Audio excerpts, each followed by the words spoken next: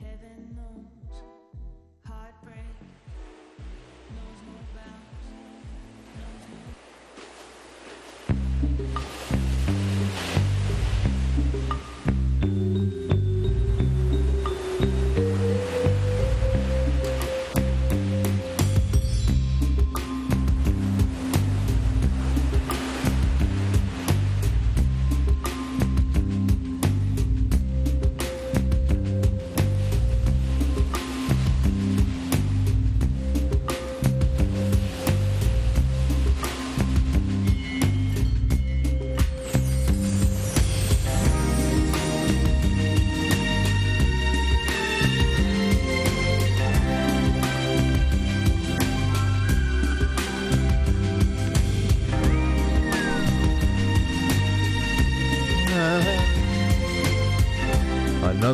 Another hot day song.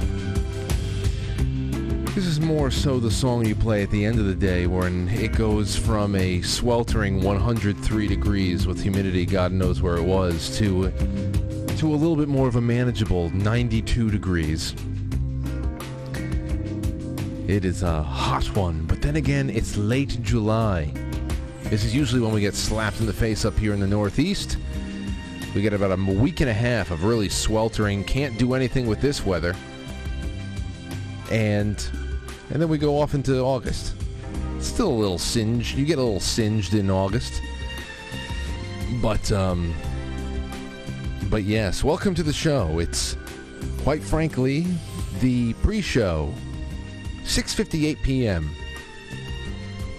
6:58 p.m. and here for the Friday evening show as we're getting the week wrapped up. A roller coaster week, surreal in many ways, but revelatory.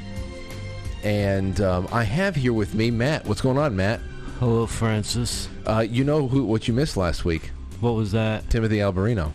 Oh, really? Yes. Oh, you know what? I actually came by. The door was locked, and my phone was dead. So No. I couldn't say come and... That's not true. Yeah. I swear to God, the door was locked. You would have told me. I couldn't. Oh, I didn't think Once you got your phone, you didn't think of telling me? I was so beat from the day. I said, you know what? Whatever. Not even casually. Didn't even come up casually. Oh, dude, I've been so fucking tired the last couple weeks. Yeah, I know what you mean. But then again, I know that you had it's a rough job. Yeah, I got stung by a honeybee the other day. 3 days, and I'm allergic. What's more poisonous, a honeybee or a hornet? A honeybee, they have more potent venom. Oh, their okay. venom is like if you got stung by a wasp or whatever it is, like their venom combined isn't as much as the European honeybee. The European honeybee is here? Yeah. How did it get to Europe? How did it get here from Europe? It flew the whole way? I'm maybe on a boat or something. I don't know. They drive boats? They can fly pretty far, but I don't think they can cross the ocean. Bees can cross the ocean. Do you know how tedious that must be? That's like I made this observation a couple of years ago. I was driving. I think I was driving to the gym, so it's more than a couple of years ago. This is probably like 2007 or something like that. But it was one of those times where you're driving your car down a side street, and all of a sudden you realize you're driving parallel to like a bird. You know how a bird is down, and all of a sudden you're flying. You're driving, and it's flying right next to you, and you're keeping pace for a little bit. Yeah. But you're only going maybe 12 miles an hour. And I'm just like, we tend to fantasize about, if I can be a bird, or I can fly anywhere. I said, no, you fucking can't. Where are you gonna go? Where the hell are you going to go? You can only go up so far. You can only go up so far, and you're going to drive what? I can go to Florida anytime I want. Oh, yeah? At 11 miles an hour? It's going to take a long time. You have a heart attack. Even if you're a little bird, you're going to have a heart attack by the time you hit South Jersey. So it is so stupid. So I wish I was a bird. Just wish that you had the power of flight like Superman. Then you can at least get somewhere quickly. I was watching the Hoover Dam scene again. Not the Hoover Dam scene. The explosion? But when Clark Kent, when Superman makes the world go in reverse. He reverses it. Turns time back. Yeah. To save Lois Lane and to reverse the damage to the Hoover Dam and all that stuff. I was watching that again because it really is that. First of all, when he screams, that scream there, that pain, that painful scream, that used to get when I was real little. That would like startle me a little bit because you can tell, like, even though I wasn't very emotionally intelligent back then and you don't have any experience, Christopher Reeve was awesome. I mean, there's nobody did it better. Nobody did Superman better. And you can feel the pain, man. Like that's agony right there. Hold on, let me see. Superman... Was it Superman Turns Back Time? Yeah, wasn't he related to the original Superman too? The one that like tried to fly out a window? One of the Supermen killed himself. Yeah, he tried to fly out the window. That was Jordan. Hold on. It was like not Steve Reeves. Steve was Reeves, a bodybuilder. Hold on, no. Hold on. All the Supermans. Superman actor kills himself. Let's see who it was.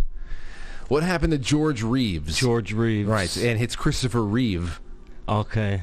Okay, the S makes a difference. They could still be related. No. It's like a case of Tim Salmon and Mike Trout.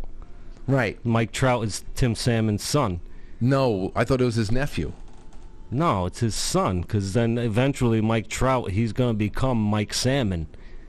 Trouts don't become salmon. That's why they can't be father-son. They have to be like uncle-nephew, because then there's chances for other DNA to get into the situation. All right, well, they're definitely related. Yeah, it was George Reeves who killed himself. Poor guy. Oh, from a gunshot. I thought he tried to fly out a window. No. He did that. No. Here, look. I found the. Oh shit! Hold on. That's why I don't like bridges, because of the Superman movie. Remember when the school bus was hanging off the fucking bridge? Yeah. That's why I don't like bridges. Also, the helicopter, when the helicopter was hanging off the building, when he saves. I think he saves Lois Lane in that scene. Well, here he comes saving for Lois. It's always going to be Christopher Reeve and Margot Kidder. Yeah, how many other people died like every time he went to go save her? Like, he had to save her a lot. I know, she was incompetent. She ruined. She could have killed a lot more people than she did. See, here he is. How jacked he was. He worked out a lot for this. Yeah, this is not. I'm sure maybe a little bit padding. I don't know, but he worked out a lot for this, and he's a big frame guy already. Yeah. Here he is. He just realized that Lois died.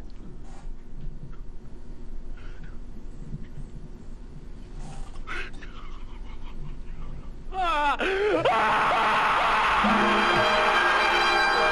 was like, oh shit! He's mad. That came across very easily for me. That he's mad. He's really hurt. It is forbidden for you to. This is a great movie. One thing I do. Whole damn thing. I gotta watch. Didn't the cloud look like Trump? It probably was Trump. Hold on. It turns into Trump. There he is. It's him. It's Trump. Just stop it right there before it becomes any more defined. Which makes sense, because Barron eventually is going to... Did you see the picture of them? He's fucking huge, bro. Dude, I told you. He's taller than Donald Trump. I forgot who reported on it, but it's been confirmed. He is now 16 and a half feet tall. When he walks around, I don't know, he looks like Slender Man. It's really weird. But Barron keeps growing, and you know what? He's going to have to pick up the family mantle one day and smash it on people. So there's that. All right, let's get to... What did I want to say? It's already 7:05. Thank you to Blue Monster Prep. Over the weekend, here's what you do. Go to Blue Monster Prep, and you spend a couple of moments putting together everything you need, or putting together all of the questions you have about where you should start prepping your household or your fallback location for hard times, no matter what the hell brings them on. It doesn't always have to be, I don't know, some things can just naturally fall apart. But go to BlueMonsterPrep.com, look through everything, formulate your ideas, go to Pat and Gina and say, I need to speak with you guys on the phone. I really need to get down to work, but I don't know where to start. They'll get you hooked up. and use promo code Frankly, and you get taken care of even more. BlueMonsterPrep.com. Go check out all of our friends and affiliates on the affiliates page on QuiteFrankly.tv.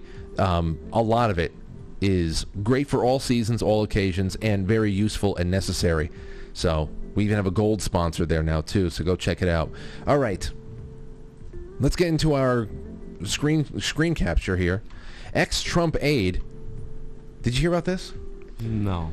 Ex-Trump aide calls female January 6 witnesses hoes and thoughts, and members of the committee Bolsheviks who hate the American founders and most white people. This guy's pretty cool.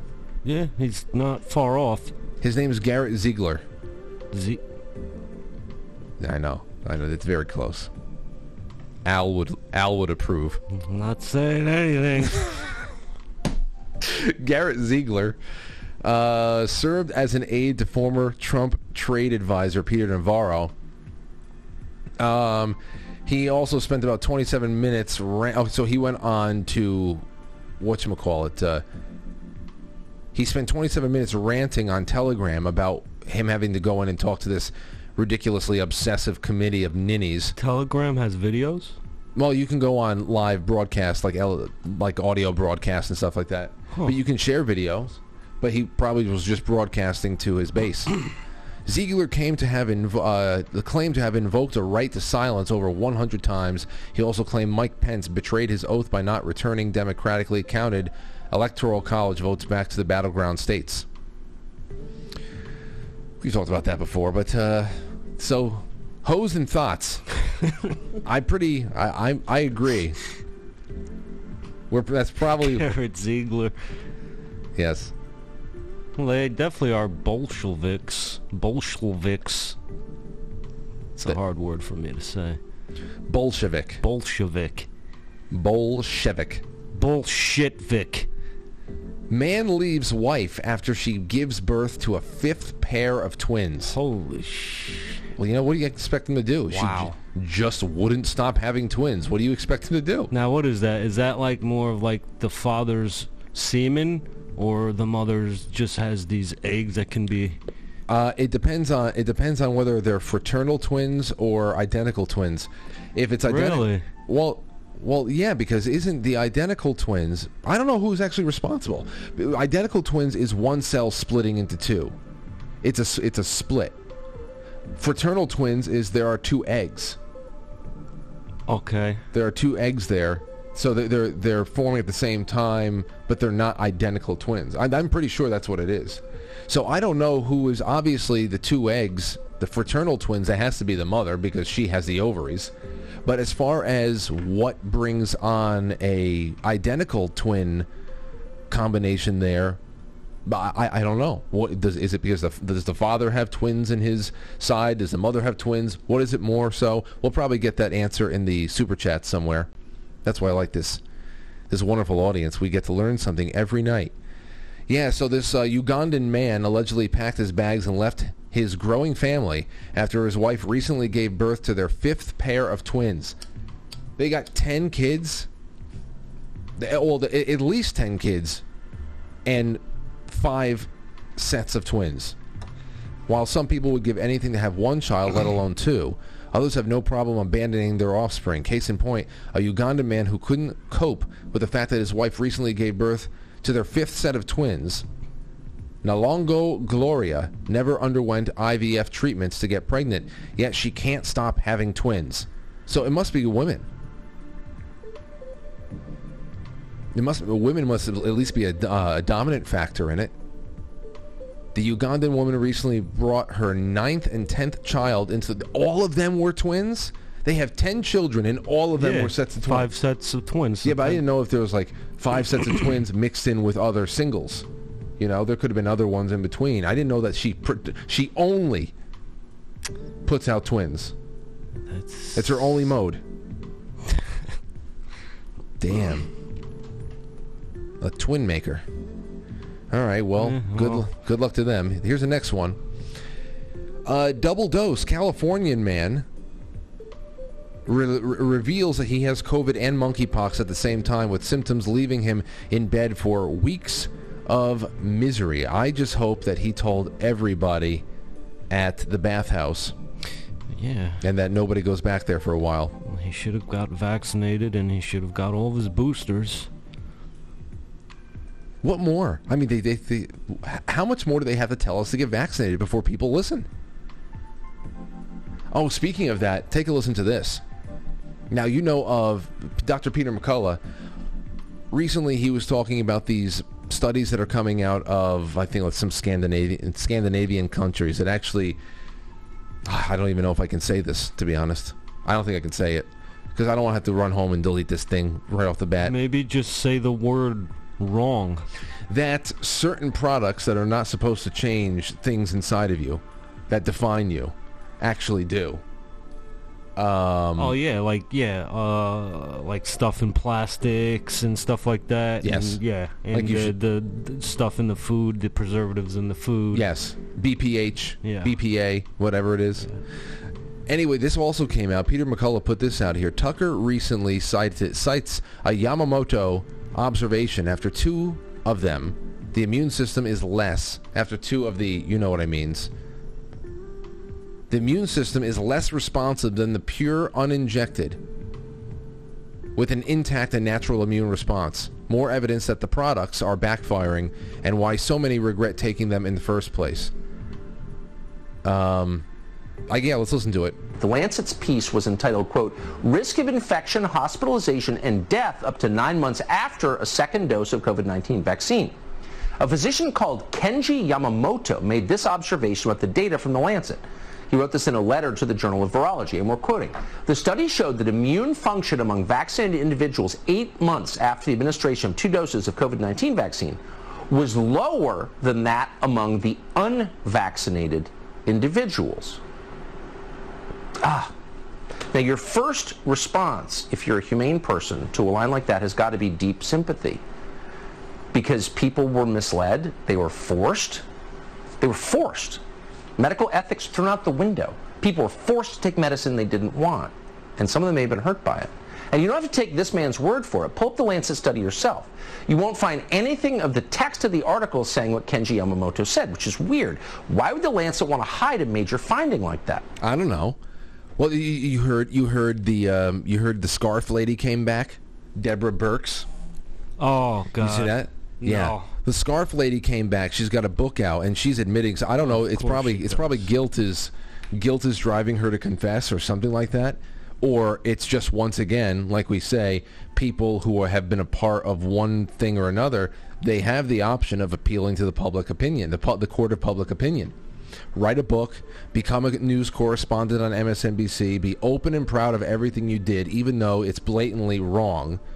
Because if people see how confident and comfortable you are talking about it, they will just internalize that there's nothing wrong with what you did. It just happens all the time. Anyway, Scarf Lady, Deborah Birx, was lying. It seems she was lying about everything from social distancing, like the 15 days you have to stay out of work, the 10 feet, how many people you can have at your house, the 10-person number, where the 10-person number came from. It was just like a minority opinion. I forgot about that. Only Dude. 10 if you have a party or whatever it was. And that's actually why she left the scene. Because she was outed for hosting large parties with her family and her friends and all that stuff, and people are saying that. But then again, it was just a minority opinion that was being passed around as the science du jour. And she's got this new book out, probably because maybe she feels guilty, or maybe because it's just protection. And she admits to lying about the infection severity. She was hiding COVID data, inflating death category counts. And admitted in her book that she never thought the vaccines were going to stop the spread. She actually admits it. But is that sick bitch going to go to jail for derailing the lives of hundreds of millions of people? No. She'll buy another scarf. She'll eat her vegetable lasagna with a smile on her face this fucking weekend. Well, I don't know if she's like coming out and saying that. Maybe something, You never know. Like I said, cover your ass. It could be a cover your ass. As long as the alibi is out there in the public without being without being, I don't know, asked for it. Like I said, it just seems like, as a matter of fact, everything was on the up and up. We just really care, and we did everything we could, even though if everything you could was nothing anybody wanted and was not legal in the least sense. All right, so there you have it. Scarf Lady and everybody doing their thing. Let's come back, and we're going to talk a little bit about this James Webb Telescope. We've got this heat record I want to talk about.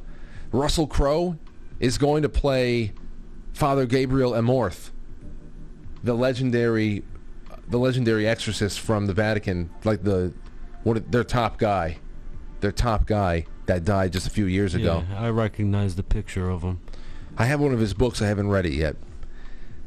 And then I have this shark attack on Long Island, and I had to... Matt... There's been a lot of attacks in Long Island. There's been like 3 or 4 recently. I asked Matt, ladies and gentlemen, if he can bring in, because he's an expert on these things here too. I said, Matt, can you please make a top 5 things to do to survive a shark attack? And he brought it in here tonight, so we have that coming up. There's actually a great whitewash ashore in Long Island the other day. I heard about that. Well, at least I saw the headline. I haven't been to the beach this year, but the last time I did go, they called us all out of the water. Like, I saw them looking off. I looked at Hoss. I said, yo, there's a shark in here. Dude, I just ran before they even called. Like, I was running on top of the water. Because you know how I feel about sharks. You saw the shark. I didn't see it, but they paddled. They rowed the boat out there, and they said it was a mako. Oh. Those are the ones that suck your dick. Those are the ones that, they come, like, they swim really fast, and they blow you, and they're out real quick. They're the fastest shark. They're like little pranksters. They're like the prankster breed. Yeah, they come, they nibble your sharik, and then they leave. All right. Okay. We'll be right back. Don't go anywhere. You tune in at your own enjoyment, because it is the best show since the beginning of time. It has technological advancements and a more sophisticated approach. But like every great awakening that has preceded it, it has one iron rule. Logic is a friend and truth is essential. You are now entering, quite frankly. Now take off your pants. And jacket.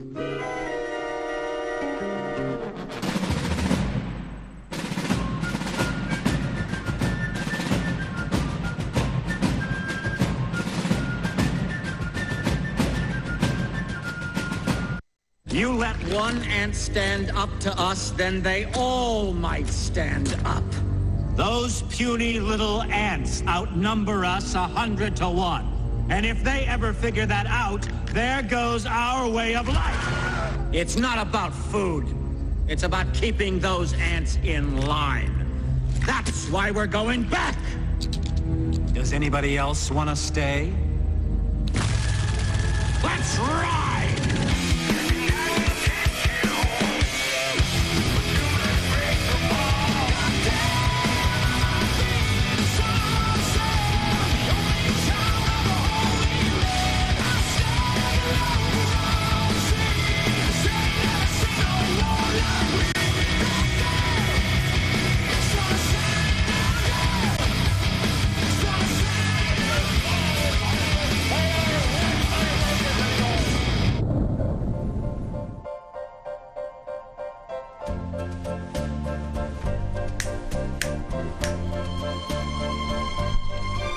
Summer place, more like surface of the sun place.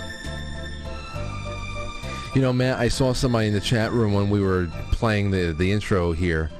They said somebody said that a mako shark is actually a makeout shark. It makes out with you. Yeah, well, I ain't trying to make out with a mako. So. Well, I mean, if you get attacked by a mako shark, you don't have a chance. What are you going to do, fight it off? It's not going to, you have to give into it. It's the best way to make it go away. Exactly. So, that's my advice for most things. Just give into it. It's the only way it goes away. Just give up. Which if I know anything about your advice for surviving situations, I bet you any money at least 4 out of 5 points here involve giving up. No, I made a real list. I want people to be able to survive a shark attack. Let's do this right now then. No, I'm going to save it off. I'm going to drag this out. Their shark attacks are rising because of the global catastrophe. You mean the warming? The environment. You know what's worse about the environment? Here, it keeps getting worse. Things that we didn't know that are even bad about it. It's just so bad. How every day we learn a new reason why we have to give Democrats trillions of dollars right now to bring to all of their friends at Davos. Because they're going to, they need it. They need to fix things. Well, this is it. Look. Here's a headline from The Hill today. Record heat leads to more air conditioning, creating a depressing loop. You know what the loop is, Matt? Pretty much it comes down to is air conditioners contribute to global warming. So it's only really hot in July because we use air conditioners. That's the loop. That the more we cool ourselves, the hotter it is, the more we cool ourselves. And then the more we cool ourselves, the hotter summer gets hotter. See how this works? A record summer heat scorching the U.S. and Europe is illustrating the drastic need for action on climate change, even as high temperatures are likely to increase the production of energy and greenhouse gases contributing to global warming. So it's just what gas comes out of an air condition? I don't know.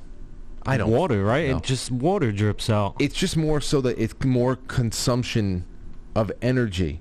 The more air conditioning units are plugged in, the more energy a house or a building saps from it, and all that energy is produced by any number of resources that produce CO2. They're fucking nuts.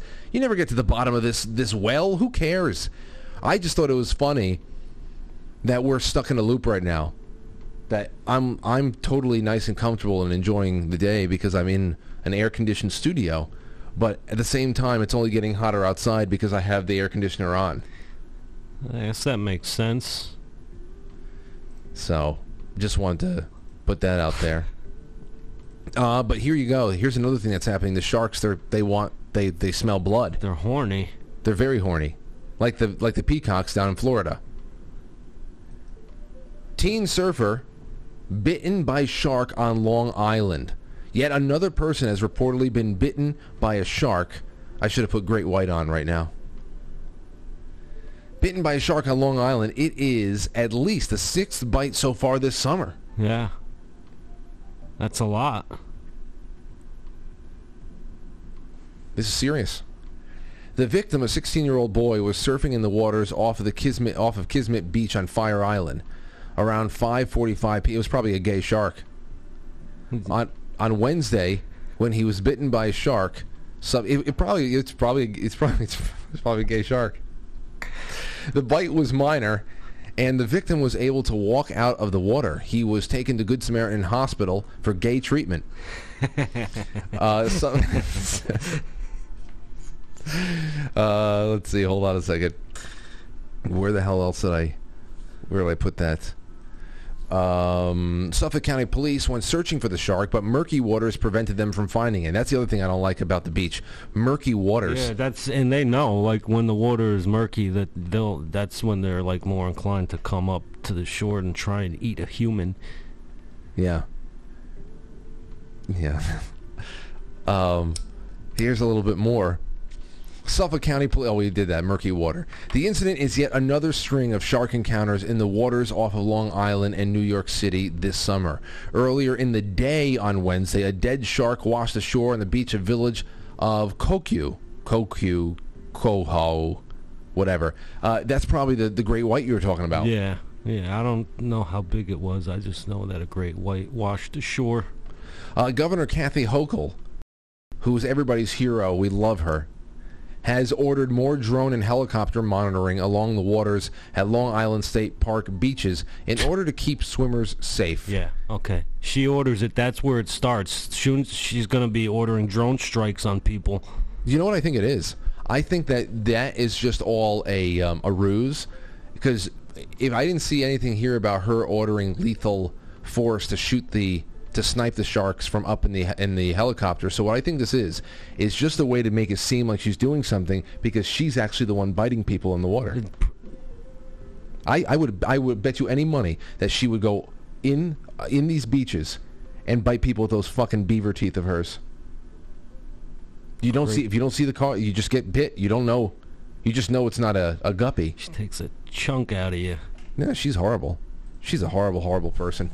But here is a little something. Ready? Now I have not read these, by the way. Matt handed them to me folded, and they remain folded so that you and I can read these together. Okay, here we go. Number 1, this is how you survive a shark attack. This is from Matt, which you need to... By the way, Matt, if somebody called you, if the state of New York said, Matt, listen, we know that you do animal trapping and pests and all that other stuff. We need your help with these sharks.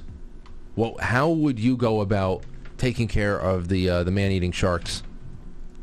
I would just need them to give me a boat and, chum the waters, and, I would just pick them off. With a gun? Yeah, but, that's... Just give maybe me some a bow and arrow, make it funner. A little bit more fun, yes. Okay, here we go. Number 1, this is how you survive a shark attack. Swim in fresh water. There are sharks in the ocean. But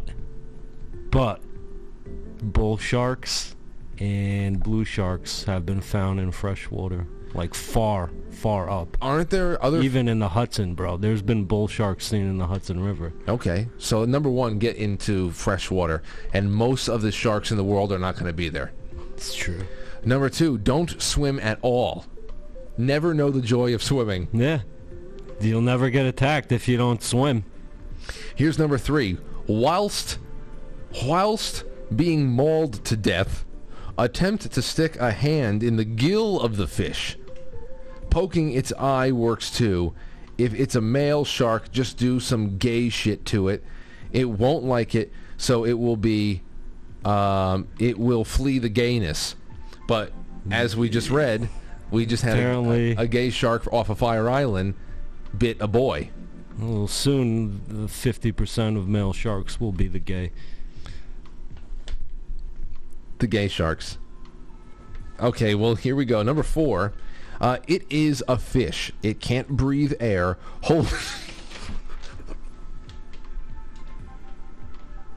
What? It's a fish. It can't breathe air. Hold it above the water. It will die. You have to pick the shark up over your head. It's not gonna thrash around. Nothing. It'll just get instantly weaker. And what are you gonna stand on? You just kick your feet. It's a fish. It can't breathe in air. Hold it above the water. It will die. Statistically, you have a 0% chance of being quartered to death. Quartered to death. Yeah, ripped apart. If the majestic fish has perished. Yes, if it's a dead shark, it can't bite you. Yeah. I'm going to be saving this. I'm going to be sending this out in the next raffle. Okay, the raffles that we do, Super Chat raffles. We're going to raffle this off right here. Number 5. 5 and final tip to surviving a shark attack. Do what I would have done when the riptide drugged me into the Sea of Cortez. Give up, let yourself drown. I knew it. Okay, so it wasn't 4 out of 5, but 1 out of 5 was just give up and let it just take you. So there you have it. Oh, so you were giving up in the Sea of Cortez? Well, what I did was I just stuck my arms down into the sand to try it, but I would have probably gave up. No one was coming for me in that, bro. There was no lifeguards there. Jeez. No one was gonna be able to come and swim. Dude, that was really rough. I shouldn't have done it. So how did you break out of the undertow or whatever? I just fucking started putting my hand, because I was on the bottom. It was dragging me in the fucking sand. And it was eroding underneath. Yeah, and I was just going like that, and thank God. Yeah. Because I don't even know how to swim, so I would have just sank anyway. Like a stone, huh? Yeah. Jeez. Okay, well, I know that you told that story once before, but I didn't hear the play-by-play of what happened underneath the water. So that's intense. Here's another little thing I thought was interesting. Here's from Mysterious Universe. They have now, ever since the James Webb Telescope has started sending back all of these magnificent pictures from deep space, they have been compiling over there on Mysterious Universe all of the different conspiracy theories that have popped up around this telescope, including that it's a giant space laser. Here, let's read this a little bit. While most stories this week about the James Webb Space Telescope focused on its absolutely beautiful photographs that brought tears to the eyes of astronomers, drew oohs and ahs from the public, and helped NASA get some much-needed good publicity, not everyone was happy about them, or at least about the fabulous technological device that captured and delivered them to us. It turns out conspiracy theories spread almost as fast as the photos, with the accusations of them being CGI fakes. We heard those a lot. Actually, I do believe that most of the things that we get from NASA is bullshit. I'm not even a flat earther, and I believe that Mars is out there somewhere. I don't know how to get there, but and I also just don't. There's something about all the Mars photos that comes back that are just completely unbelievable. I have no clue. But yeah. Or at least about the fabulous blah, blah, blah, blah, blah, blah. Evidence of alien takeovers or distractions to hide the Webb telescope's main purpose, that it's a giant space laser cannon. Space laser cannon. I know. Susan, did you know? Isn't it amazing? Isn't it amazing? The James Webb Telescope is actually doubling as a giant laser. The 2-2. And those who saw the initial unveiling of the photos will recall one of the galaxy clusters being referred to as SMACS 0723. SMACS is the abbreviation for Southern Massive Cluster Survey, a defined area of distant clusters of galaxies that have previously been photographed by the Hubble telescope, now referred to as Webb's first deep field. It is the focus of the image, showing dozens of clearly defined galaxies. Or is it? Many posts on social media say that this is a computer-generated image, with a few pointing out how the SMACS, spelled backwards, is scams. The Daily Beast found others who think that, oh God, them, who think the Mysterious Universe, don't start citing them.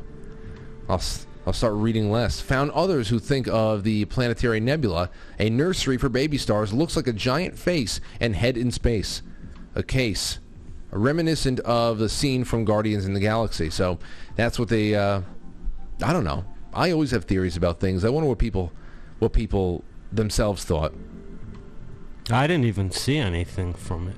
Isn't it supposed to, like, look into the past or something? Well, it doesn't look into the... So can we see George Washington?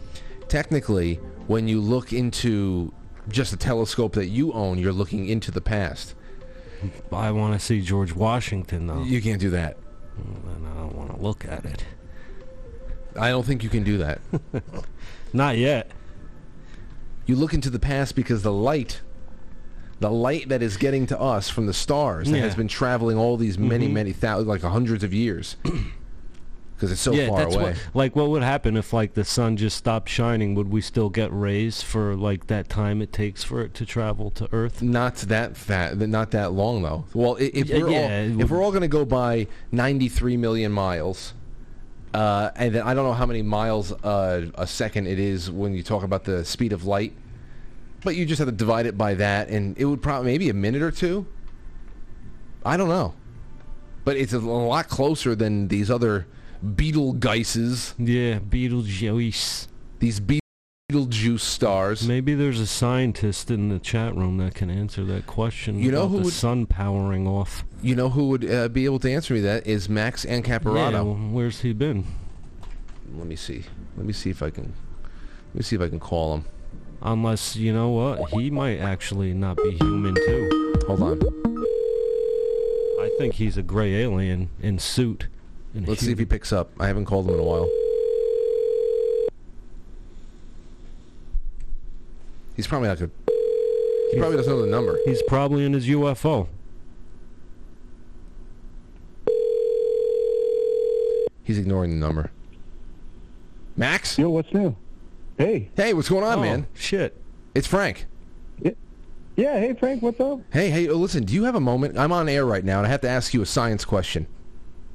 Oh, sure, yeah, anything. Okay, well, everybody, this is Max Ancaparato. He's one of the co-hosts of the Alter podcast, which was created by Moonlit Matt. I jump in on them every once in a while, every Thursday. Every time I see them live, I'll hop in for 2 minutes. But now, Max, I need you. First of all, we have to do something bigger together. But secondly, when it comes to light, we talk about looking up into the night sky and seeing starlight. And we've always been told that when you see starlight at night, you're actually gazing into the past because it took that light so many years to get here because of the distance, that blah, blah, blah. How much light would we get from our sun if it were to be extinguished? How long would it take for us to see the extinguishing? It's about 93 million miles away, right, the sun, and the speed of light is about 196,000 miles per hour. So it's usually, I think, about 8.5 minutes of light travel time. Okay. Between the Earth and the sun. So yeah, if it were to suddenly extinguish somehow, it would take 8.5 minutes for the fusion. Are you saying like the fusion stopping? Well, just basically for average people over here on Earth looking up at the sky and having something bright raining down on them, to have the experience of having the sun on your face go away. Well, okay, so the sun, if you stopped all fusion in the sun first, it wouldn't actually make the sun stop shining because the sun's incredibly hot, and that's where all the light is coming from. It's just from the right. But if we just turned off we flicked the switch. Yeah. Okay. Yeah. So 8.5 minutes. If the sun got swallowed by a black hole or something, or say something eclipsed the sun right in front of it, right? Some alien ship the size of the sun flew in front of it and made a Dyson sphere. It'd take 8.5 minutes for us to see the light actually travel to us. Were you, because of your work as an astronomer? Are you an astrophysicist? I forget what else your titles are. So I mainly do planetary science, but I did get my undergraduate degree is in astrophysical and planetary science. Yeah. Okay. So with that be, what the hell was I just going to ask now? Okay. So then, have you been able to look at the James Webb telescope stuff? What do you think about it? Oh yeah, I am actually working with a professor right now who's part of the mission, and they're studying galaxies. Is one of the main things they want to look at, and yeah, it's been really cool. Back when I was at my previous institution, without doxing myself, we were looking into planetary atmospheres. Which was another one of the things that James Webb did in its first 5 pictures that they released. A lot of the science data isn't actually about taking a pretty picture. It's actually about splitting up the spectral data from the stars, splitting up like the Pink Floyd album cover, and getting the lines of light to come out and find out what distant stuff is made out of. So that's one of the big things that they're looking at. All the useful information is in infrared, which is why it's an infrared telescope. So water absorbs infrared, methane absorbs infrared. That's why it's a greenhouse gas here on Earth, but on planets it's a biomarker gas. So we're looking for alien life potentially around extrasolar planets orbiting around other stars. When they eclipse their stars, the light passes through and we can get spectral data, absorption lines from the atmospheres. That's one of the really exciting things I think that's going to be coming out in the next few data collecting missions or so, and then studying when the first stars, the actual age of the universe, we're going to be able to see the stars that are redshifted at the very edge of the universe because of the expansion of the universe. The light that was originally visible light like our sun has been stretched out into infrared light, and so they're going to be looking at that too. Let me ask you this: have you ever known anybody at NASA who has ever become a flat earther after their time there? Do you know any flat earthers at NASA? If they do, they might keep it to themselves. They're like they're just like just doing it for the paycheck. I would say like they're just collecting a paycheck. I mean, NASA employees like all sorts of security and. Think about that. Think about that as a premise for at least a side plot of a sitcom. There's a character that's a flat earther that works at NASA. He's just there to collect the check. He thinks everything is bullshit. That's an amazing character. So my dad, when he was going to college, he legitimately, one of his classmates, he was a geologist, and one of his classmates was a young Earth creationist, like the Earth is 6,000 years old. But he would go through all the motions just to say, he passed his class. I mean, I think he was like a great student. But, privately to himself, he's like, that's just a flood, something like that. Hey. Dinosaurs were the dragons guarding the Garden of Eden. I don't really know the full fleshed out young Earth theory stuff, but that guy, he just went through the motions. He gave them the answer they wanted to hear on all the exams. I think that'd be amazing. That would be a lot of fun to do. I love those types of characters. They just have to put up, because then it's just such a grand view, such a completely on the other side of the consensus, and to have to put up with all those people just to get by. I love that concept. It's probably a really, really cool character. Well, Max, I want to meet the astronaut who went through all of the NASA training, did all of that stuff, just because they have to convince themselves that the Earth is flat, so that they can fly in a rocket and see with their own eyes that the Earth is flat. I would love to be that character. You've sent some things. Haven't you sent some things into orbit yourself? Actually, not orbit. I've done. I just last month did a sounding mission. Sent up a sounding mission to analyze upper atmosphere, and radiation, and temperature, everything like that. Went above the International Space Station, came back down. Oh, okay. Sounds good. Well, listen, Max, I'm so happy that we were able to get you for a couple of moments here and actually got you when you were free. We got to do something more in the future, man. I hope that you have a great night, though. Yeah, thank you. And call back anytime. And, send me a text if you want to set up some time to visit back again. I should be pretty free. I've been a little bit busy, launching a rocket last month, but... Nice.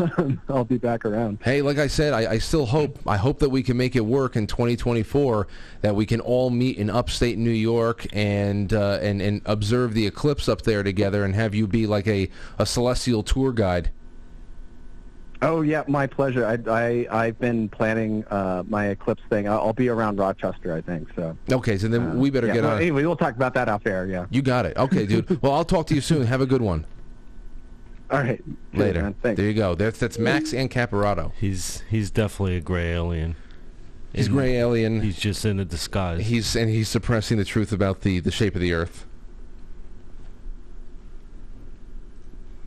So that was great. I love when he's on. He's a very, very smart guy, and he's a rabid libertarian. ANCAP, like. Farther right than the Constitution. But anywho, there we have it. That was just a little bit of something there. What do I have? One other thing over here. We did the shark attacks. We did this. But yeah, I got Aurora a little bit. I purchased her a ceiling projector, like a planetarium experience, whatever, so I could start teaching her all the fake planets and the fake stars. And she's gonna be thrilled. She's going to be thrilled when she sees that light up the stars. All right, 7:45. Call in, 914-595-6953. We're talking to you here on a Friday evening. On the other half of the show, we've got Babylon Bee headlines. We got Babylon Bee headlines. We've got Vladimir Putin.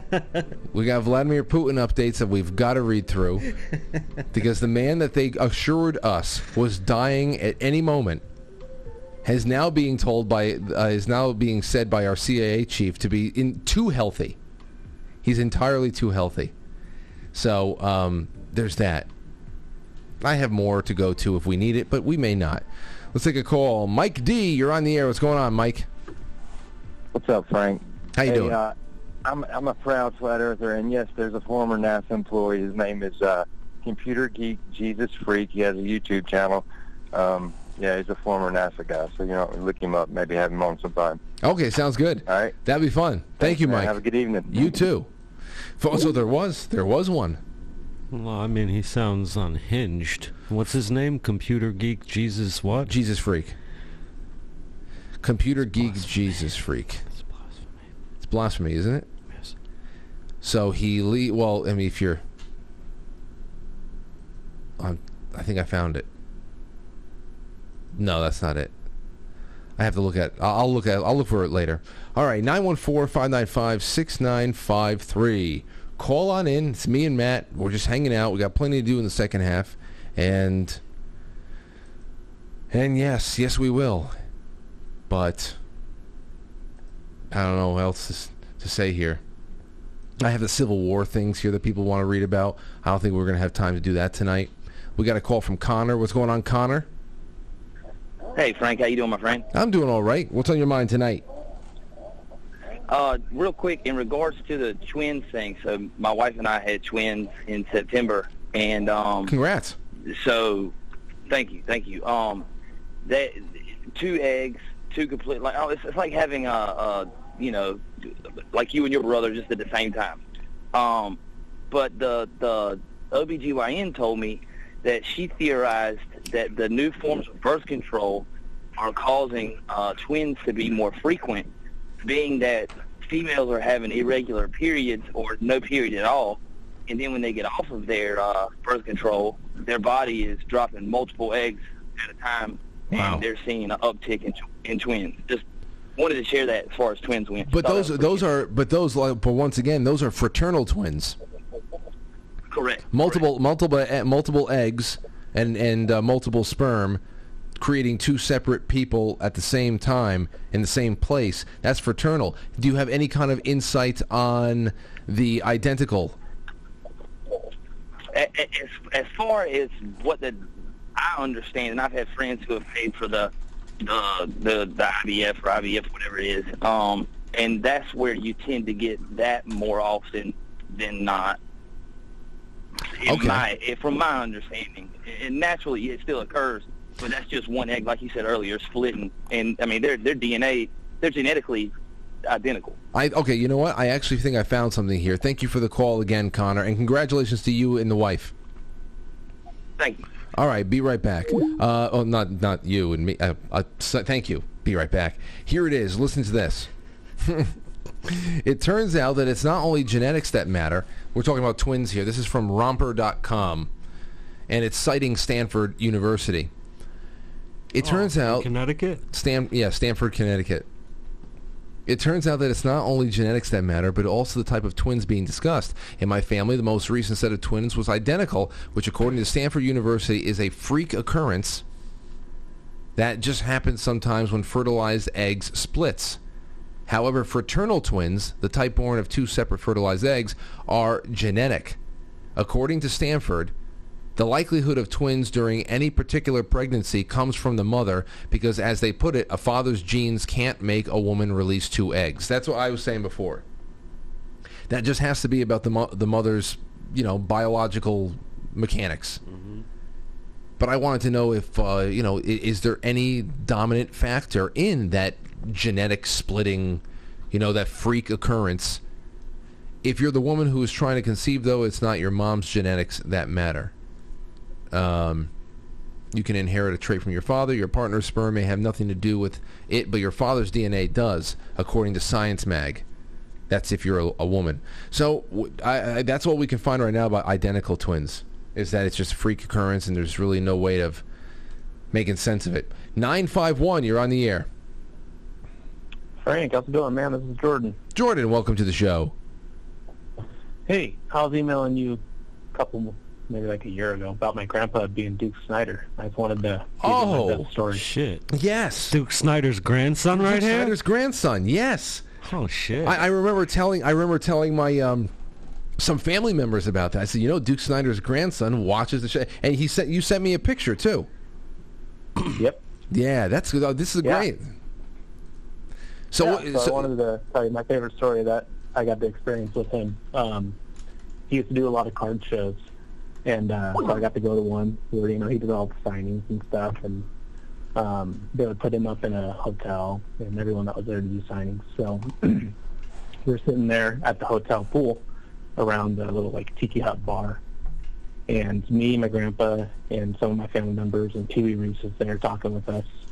So it's good already. We're talking with Pee Wee. Oh yeah. Life of the party there, and my grandpa sees someone across the bar. He's like, "Hey, Jor, go talk to that guy right there and ask him what happened in the third inning in Game 1 in 55. I said, "Oh, okay. I don't care." So I walked over. I was probably like 9 or 10 years old. And walk over, I tap the guy, and he looks at me and I said, "Hey, my grandpa wants to know what happened in the third inning of Game 1 in 55. He said, "Oh, you must be one of Duke's." I said, "Yep." He said, "Oh, okay. All right, nice meeting you. He was nice." So I'll back over to Grandpa. Who was that? That's Whitey Ford. That I had to hit against all my career. And then the guy next to him was looking at me too. And I come to find out later that was Johnny Unitas sitting there next to Whitey Ford. Jeez, you're hanging out with all these sports legends. That's awesome. And these are not just sport. We're not even talking about sports legends with that era too. We're talking about American. This is Americana. These people. This was Americana. It's not even like right now. I mean, there are popular sports. There's popular athletes out there right now making billions of dollars, and they have millions of fans and all that stuff. But it's the country's completely different. This was man, that's incredible. So you're hanging out with your Duke Snyder grandfather, awesome, and he's sending you to go troll Whitey Ford. Wow. Exactly, because I had no filter. He knew I would say anything, so he's all, "I go tell him that." That's incredible. So wait, why was that? Why? Because he killed Whitey Ford? Like he owned him? He hit a home run against him in the third inning. In Game 1, the third inning. Yep. Yeah. Well, that was 55, right? You said 55. Yep. So that's the year they finally won. Exactly. Well, I remember you talking about that documentary, The Ghost of Flatbush. Have you ever watched it? Oh yeah, watched that like 10 times. It's an amazing doc. You ever see that? Oh movie? yeah, it's great. I downloaded it. I downloaded it in pieces on YouTube a couple of years ago, and I pasted it all together. I might even just play it this weekend. The Ghosts of Flatbush. HBO put it together years ago. I might play it on the network. It's so good. It's so good. Awesome. Yeah, that's such a cool thing, and yeah, just being able to hang out with those people, like kind of my whole life, like going to Dodger Stadium whenever they celebrate something. Being able to, I've met and talked to Don Newcomb countless times. So how old are you now, Jordan? 34. So you're 3 years younger than me, and you had all that time. That's crazy. with these legends. But then Sandy Koufax. Haven't. I think I've been around him. I never shook his hand and met him, but I've seen him at some Dodger things. So were you? Did you play baseball in high school or anything? Yeah, I played high school ball. Played a little bit of college ball. It was Division III. All right, so didn't get too far. You had some of that talent passed down in you through your grandfather's semen there. Yes. Yeah, you can say that. Yes, he did. That's good. Yeah. Well, what did Jordan, you have anything else? Go ahead. Yeah, sorry about that. Sorry about that. Yeah. One other thing my grandpa told me when Jackie Robinson was in going to UCLA, I think it was he and Pee Wee heard about him, and they were going to go watch him play a doubleheader. So they were watching him play ball, and in between the first and second game, they see Jackie just take off. They're like, "Where's he going?" And they kind of follow him, and they follow him back to the track at UCLA. And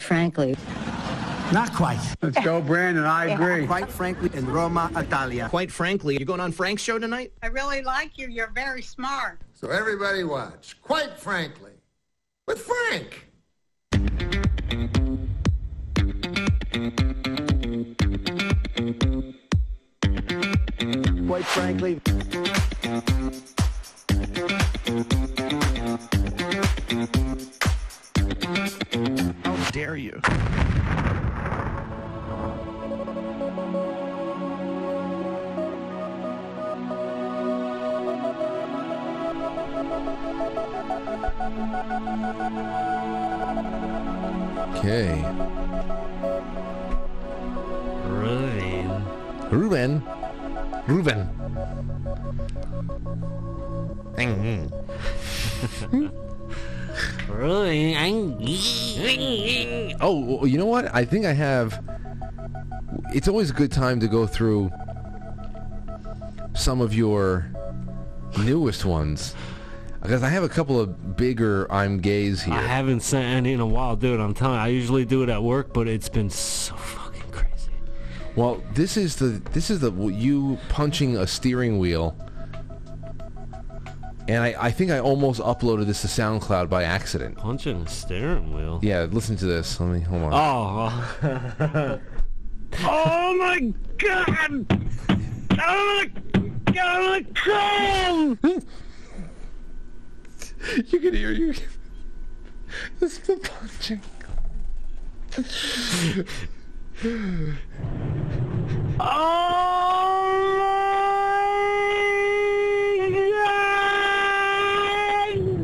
I'm gay. The D in God.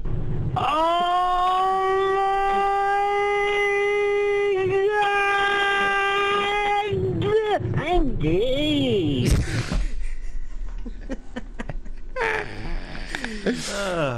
Yeah. Oh, this is no, this. Oh my god! I'm gonna come. That's the goofy one. Okay. Well, here. Leaving that all behind. Oh boy. Okay. So let's go back to what I was just going to do, which was what? Going to the super chats. Everybody's having a good time in the chat room. Some people said they're going to make that into a ringtone. That would be awesome. A smart person would do that. That's what I say. All right, so here let's go to the super chats. Okay, quite frankly, superchat.com. Stove says, "Enjoy the weekend, Frank and Matt. Stay cool, gents." You too, Stove. You too. Because if we're feeling it over here in New York, you must be feeling it in Massachusetts. Oh, dude, I was in a bee suit for at least 2 hours. Today? For 3 days in a row. Gee. No, that's something else, man. That's something else. A bee suit. I don't like that. It's fucking hot in there, especially when the bees start... Tens of thousands of bees start swarming around you. Is that how many you were up against today? Well, yeah, I had to remove a honeybee hive. So what happened is I bought the stuff, dude. I bought a bee house. Like, I was going to find the queen and put her in there. I bought a smoker. So the first day I was smoking them, and that shit works. They didn't sting me. And then I went the second day. I had to go with a saw. I had to cut open the wood, dude. It was falling on top of me. I was covered in honey. And I was sweating so much, like when that bee suit, if it gets wet enough, like they get through it. I got stung on the arm. I was able to get some of the honey that day. And what do you do with the honey when you find it? Well, we put it in like a little drainer, and we just drained some of it into a pot. And I don't know what else. Do you eat it? Do you eat it right there? I ate some, yeah. I ate some right fresh out of the hive. It was warm, dude. It was good. You knew you should. What you should have done. You should have taken a little bit of that honey and put it on your bee sting. Well, the reason why I think I didn't have, well, one, I had the bee suit on, so it didn't get all the way in me. But I also ate some of their honey. So as an antidote. Well, beforehand, I think. But what ended up happening is. The guy said the next day, like, he just looked out, they were all swarming, and then they just formed a ball, and they left.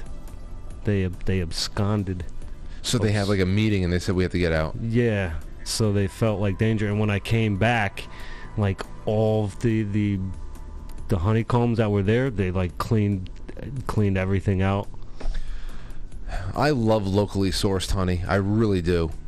I really do. I don't eat enough of it, to be honest. Yeah, I wasn't killing them. I didn't kill them. I was gonna take the queen, put her in the little bee thing, and the bees should follow her. I was gonna do that. I was looking for somewhere to put the hive, but they left instead, so they're still alive.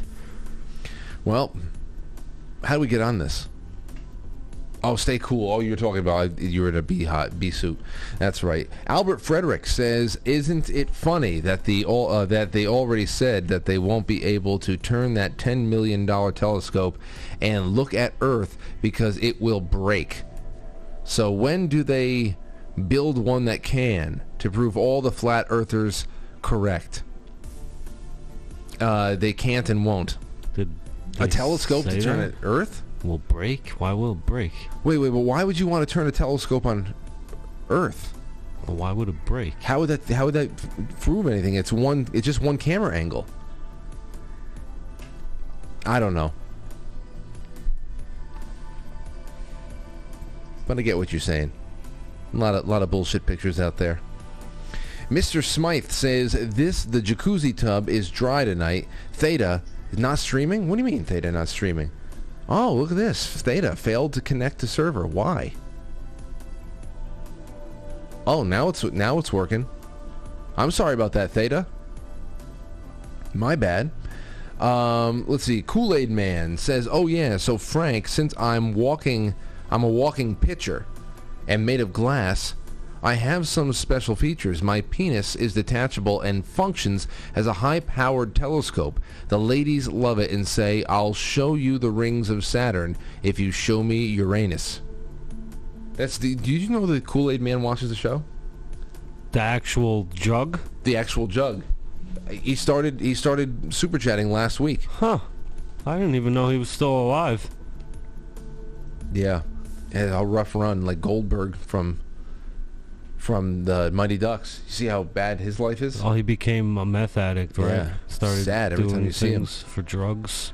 Silky Johnson says, "Frank, I hope that if and when sanity returns, all those responsible for the jabs and those that coerced and blackmailed people into taking them face tribunals, fair, of course, and then get buried deep under a jail.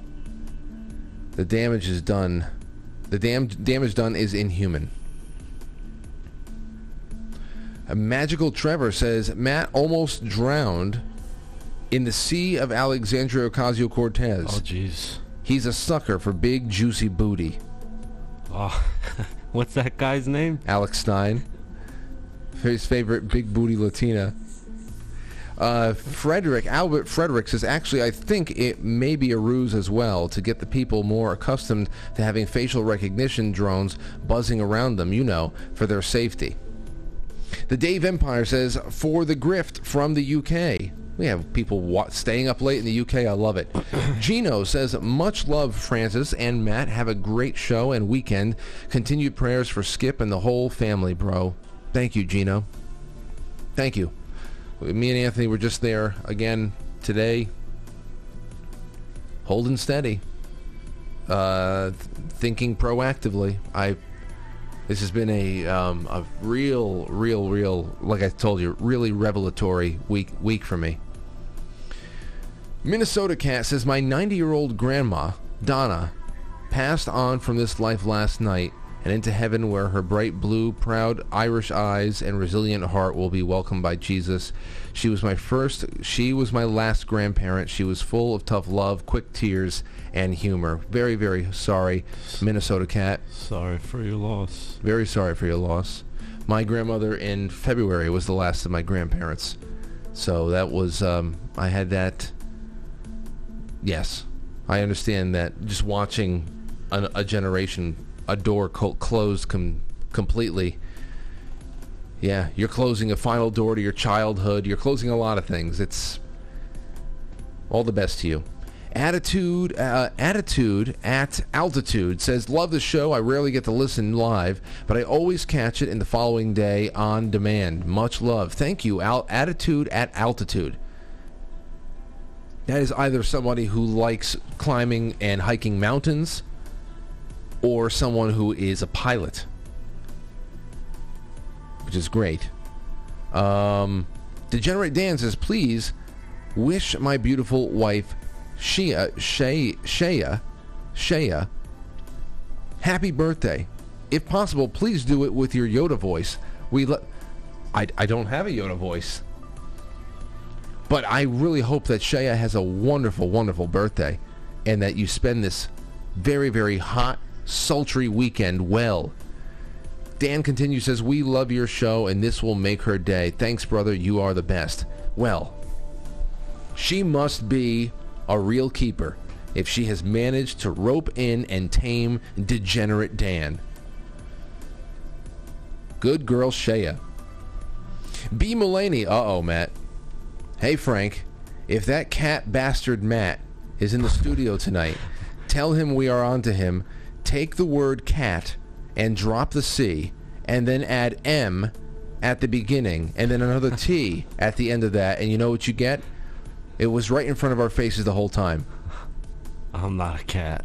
Oh, yeah? Well, here's what he said. Actually, I think I can go back to what he sent me last Friday. There's no evidence to prove this absurd accusation. Let's see here. Why isn't the other one here? Damn it. I wish I had what he said last week.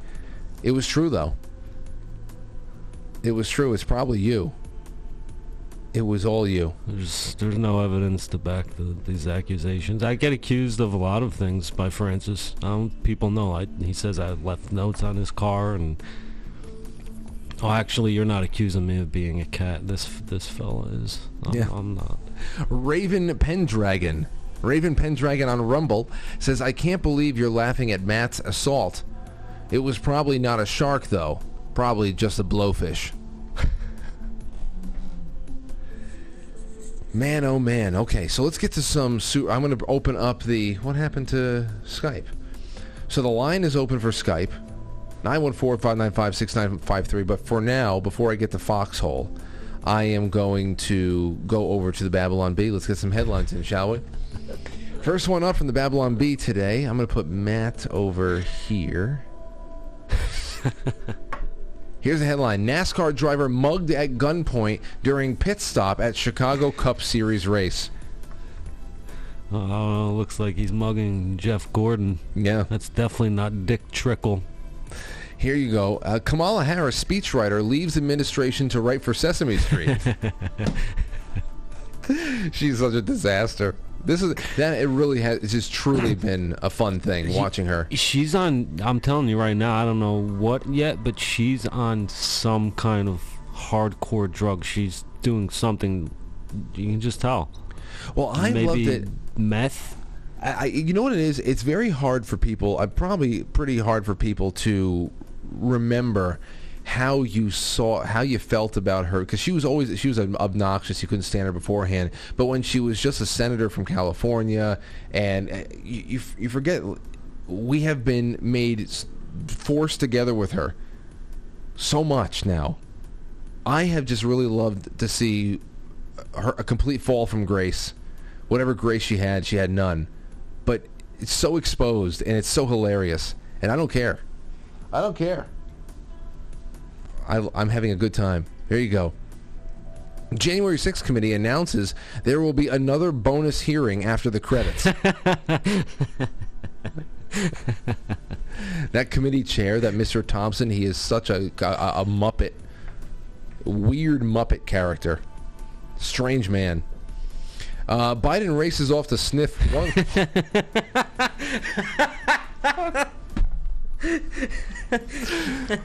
Biden races off to sniff one last girl before losing sense of smell from COVID. Where's his right foot?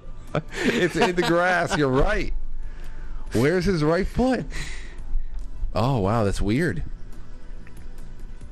Here's a headline. Homeless person offers to give Steve Bannon some change and a hot meal. Steve Bannon does walk around looking homeless. Didn't he call him Sloppy Steve at one point? Sloppy Steve. Oh, wait. Yeah. Something like that. His name was Sloppy Steve. Here you go. White House reassures nation that the person actually running the country is still healthy. Yeah. Let's see, what else we have? Brutal. Biden contracts COVID just one day after miraculously... Biden contracts COVID just one day after miraculous recovery from cancer. You saw that Yeah, that he's little like, flub. Everyone I know has cancer. I have cancer. It's just like, like that's how phony they are. Like even Look at this one. Look at this one. Headline. White House clarifies that Biden only claimed to have cancer due to his dementia. That's what I said when he said that. I was chuckling to myself because I said, you know what? If he had cancer, it'd be the least of his problems right now. It really would. That's that. I think that's all for that. Those are some good ones. Those are some. Oh, wait a second. No, that's not the end of it here.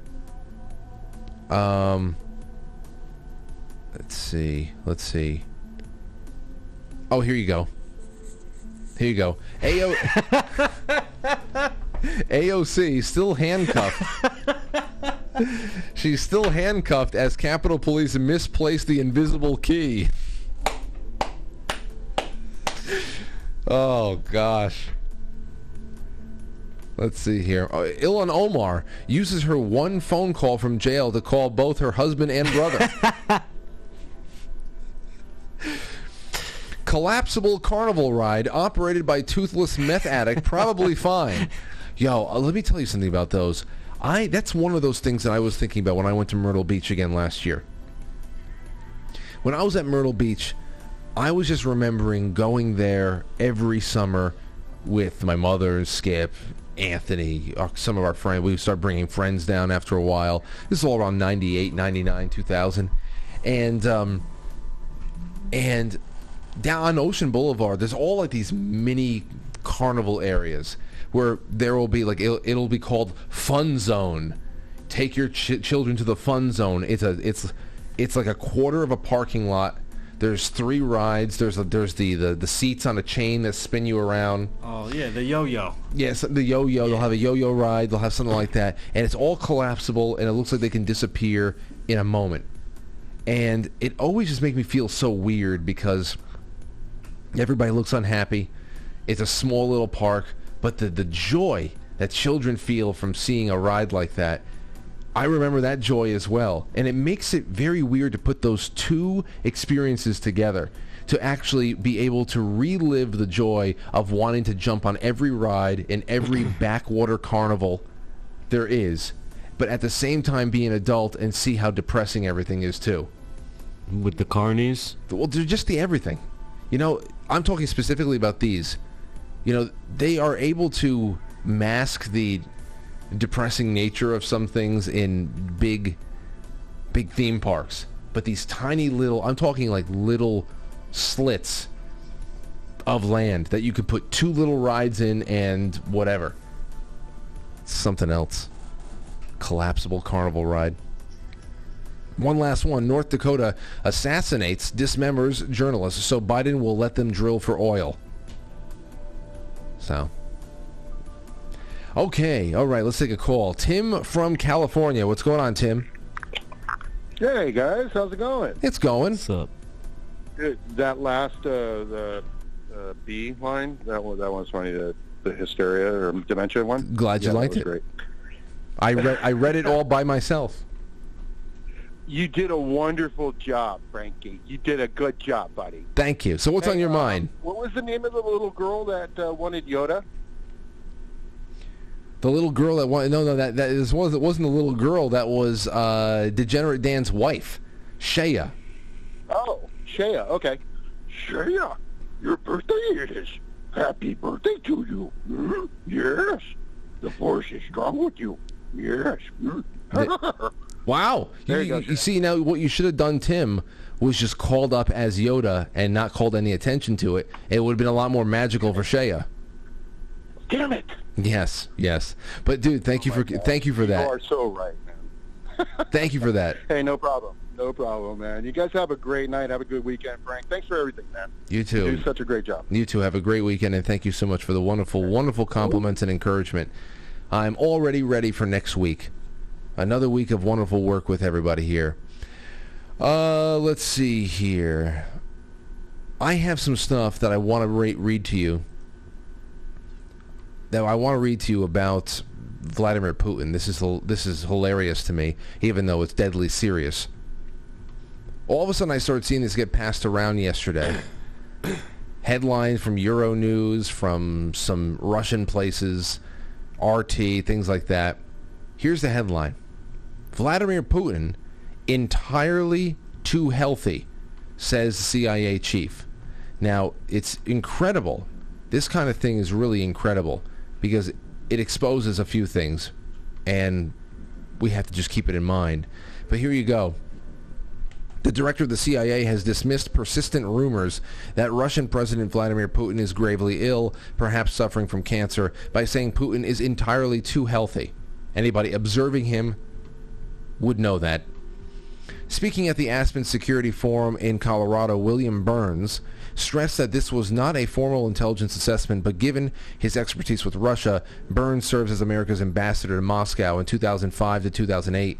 It will certainly give pause to those Putin opponents who hope for signs that he could soon die from an undisclosed disease. Quote, there's lots of rumors about President Putin's health, and as far as we can tell, he's entirely too healthy. That's not a formal intelligence judgment, he says, though. So too healthy means what? What does that mean to say this man is too healthy? We got to take him down a peg. But this should have been no surprise whatsoever to anybody. To anybody. And there's more that he has said, and I'll get to that in the new week because I think it'll be better to do it then. Hey, Anthony just walked in the room. Hey. What are you doing? I'm just chilling. Anthony's just chilling? In the AC. Oh, Anthony's just chilling in the AC. It's the coolest room in the entire building right now, to be honest, because I let it go since this afternoon. Really contributing to the global warming. So fuck it. To hell with it at this point. I don't care. Let's take some more calls. Here we go. Hey, what's going on there, 512? Hi, Frank. How are you? I'm doing well. Who's this? This is Jennifer. Jennifer, welcome to the show. Thank you. I actually have a question for Matt. Go ahead. Have you ever been around bees that kill dogs? Bees that kill dogs? Have you ever been around them? Yeah. No. Well, what do you mean? Like, is there a bee that can... I mean, I guess honeybees can kill dogs. Yeah. I've heard of that before. Yeah. Are you talking about like one... I had 2 of my dogs killed by bees. They're probably honeybees. Wait, so 2 of your dogs were killed by bees. Was it like they were attacked by a swarm both times, or was... What? They were attacked by a swarm. They were actually in my wall, and they were attacked. They were outside and irritated the bees, I guess, in some way. But the bee man that came out to kill them all said that they're attracted to the carbon monoxide that you breathe. Yeah, out. they go for your face. So anything that breathes out, they will follow you. So when he came to clear them out of the wall, he had a fragrance spray, like air freshener, and it cut off their smell to the queen, and so they were manageable and they could kill them because they couldn't smell the bee. The queen. When the queen gets agitated, apparently she gives off some sort of smell, and the bees get very agitated, and they came out and attacked my dogs and killed them. Yeah, well, that's the in the nutshell, that's the story of American politics right now. It is, isn't it? It is. They send out the queen pheromone, and they and all of their worker bees go out killing and causing disruptions in traffic and protests and all that stuff. Yeah. It's incredible. So wait, one last question before we get off here. You said that they were in the wall, so were the dogs attacked inside your house? There was bees in your wall? No. Okay. They were in the walls and outside.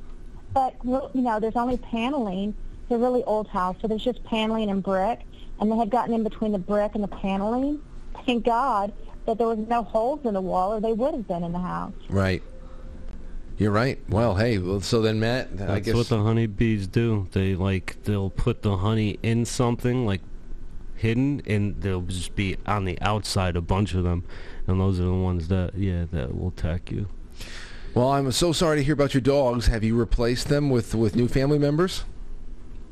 I have. Okay, well, keep them safe, and thanks for the call. Sure, thank you, Frank. All right, have a good one. There you go. Nice Friday night calls. You get up to 80,000 bees in a honey hive. Really? Yeah. 80,001. Yeah. Jeez Louise. Here's some foxhole comments. Thank you, Lead to Gold. We have an alchemist here. Paulie, 9363. Sean Joe. Boyce Blanc. Sean Joe again. J2 Dank says chopping off body parts does not get rid of mental illness. Elk Patriot, or EK Patriot, says, Frank, will you teach Aurora that it's all fake? I have 12 and 14-year-olds who love and trust school. Well, I mean, I'm going to teach her what she needs, for sure. And as she gets older and can handle nuanced conversation, I will give her balance to things, but I'm not going to black pill her at 3 years old. Which she's just going to be very I don't know, she's just going to be very smoothly transitioned into, awareness of things around her, nature, basic stuff, history. Give her some responsibilities, start teaching her about banking, saving, how the mail works, things like that, real life skills. That's what this is all about right now, especially saving stuff, learning how money works. And then one day she'll learn how the money is not real. And that we're if we're I don't know how at that point the dollar could possibly survive that long, but who knows? People have been saying that it's about to go and shit the bed for 20 years that I've been paying attention. It's done. It's done. The coming collapse is here. And, I mean, eventually it will come, but who knows? It'll just be little bites at a time. Witchy Poo, cookie fight anyone. So now everybody's throwing cookies. Oh, no, it's just Witchy Poo throwing cookies at themselves. So thank you so much, Witchy. And let's take some more calls. 314, you're on the air. Go ahead. Oh, my God. Hi, Frank. Hey, who's this? It's Patrick. Patrick. I've had like 3 different numbers since I've been calling into you in the last 2 years, and it's been like 6 times. I feel like I'm winning the lottery. Well, hey, this is great. Welcome to the show, Patrick. Yeah, it takes me back to growing up in Detroit. Stupid little classic cheesy questions you got to answer, win $1,000 or something to the concert. Yeah. Anyway, what I wanted to say, I don't want to kill anybody's time here. Probably a lot of callers trying to get through. But Matt, I'm surprised you didn't bring up that sharks are allergic to bees. Are sharks allergic to bees? How? And the other point, and there's another point. Yeah, they are. You got to Google it. But the other point is, this is for real though. Who's that guy? I think I got it from your show or X22 or something stupid. But bees have this guy turned out to invent anti-gravity. And they either killed him or he died off. But he did it going through bees. He understood there was some kind of weird energy. But they're performing, that's why they look like they're just up and down, east and west, where the fucking flowers there. You know what I mean? So it's quite possible bees just got across the ocean. Wait a second. No. I think what you're talking about is not bees. I think you're talking about scarab beetles. Okay. Yeah, I could be wrong. Hey, man. Hold on. Okay. Well, Patrick, thank you for the call. I'm going to try to get to the bottom of this right now. Thank you for the call, Pat. Is that all you wanted to say? No, man. Great show. I listen to you all the time.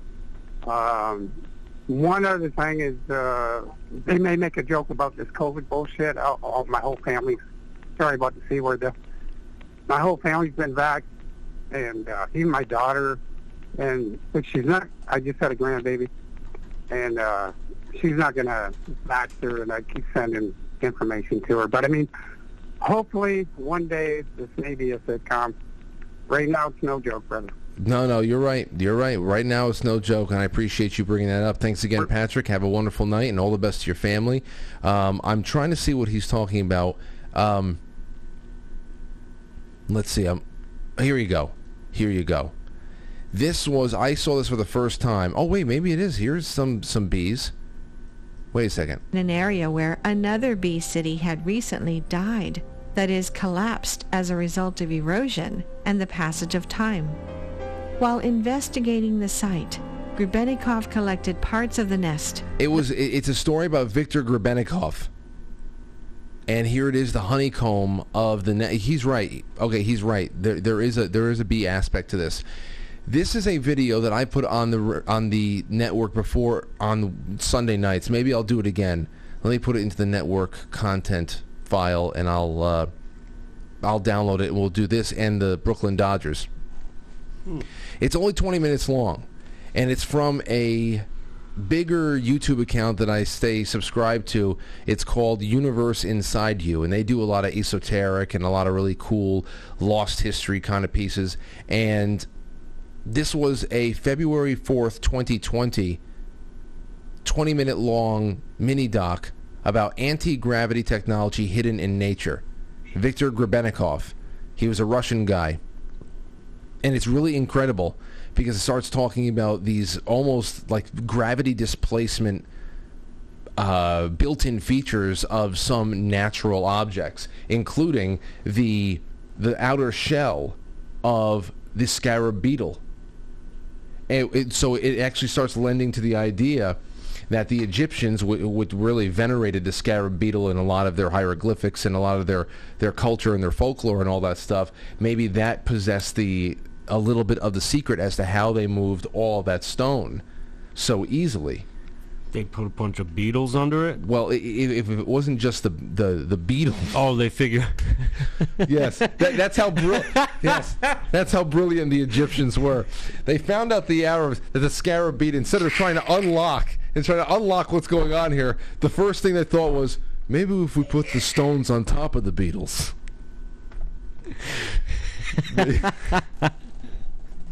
Oh my gosh, it's an interesting story. It's 20 minutes long. Yeah, I'll watch it later. Maybe on Friday nights we should sit down and we should watch movies like this that are only like 20, 25 minutes long, but we just watch it together, pause it, and talk about it. Yeah. I mean, we got 20 minutes now. We can watch it. We can watch it right now. But maybe we'll save it for next Friday, or whatever the hell it is. Yeah, I'm gonna save this. I'm telling you, when those bees were swarming, man, like you feel like the air just vibrating around you. Really? So I don't know if that's like because they were pushing gravity. They were pushing gravity around. I don't know. I'm just saying there's a lot of like vibrations. Well, you think about it, they do generate a lot of power to be able to have lift. In proportion to them. I mean, you think about the little bit of that whizzing, buzzing sound they make when they go by us. Yeah. Mm-hmm. You know, that's you think about it in proportion. If they were the size of a helicopter, what kind of sound would they generate when they're lifting off too? I mean, it probably sound like I never thought about that. Like, think about it. They probably sound like the V2 rocket. Yeah. So, let's listen to the V2 rocket sound. V2 rocket sound. Here we go. Nazi Germany would be carrying to be learned. V2. The engine would start. Give me the sound, damn it. Hold on. Creepiest sounds of war ever created. Or most terrifying sounds of war. Oh, you should hear the Vietnam thing, what they used to do. The German V1 flying bomb. Where's the V2? Oh, I know. With the voices in the woods. Hold on. I want to find the V2. I know it's in here somewhere. Are you serious? Oh, this is what happens. This is what happens when you do a show on the fly. Never mind. Oh, wait. No. That's not it. Well, I thought I can get it, but it's not. Not going to happen today. Anyway, we're taking another really quick break. When we come back, yes, we're ending the show. So I hope you're here. Thank you so much. Said goodbye to me tonight. Start the fire, buddy! Come on, man, play something from a stranger! We strictly do 80s Joel music, sir. And why you needed me to. 80s Billy Joel doo-wop sucks! Hey, listen, motherfucker, we only sing 80s Joel! So take your skate cooker wife and get the fuck out of here! Of course, said he was dropping out, withdrawing from the race. Abe, that's awful. We got a seagull over there? He's at the beach. That's Abe's pet seagull. Babe. Why? Think about that. Think about that. I'm not I can take on like 15 of them, folks.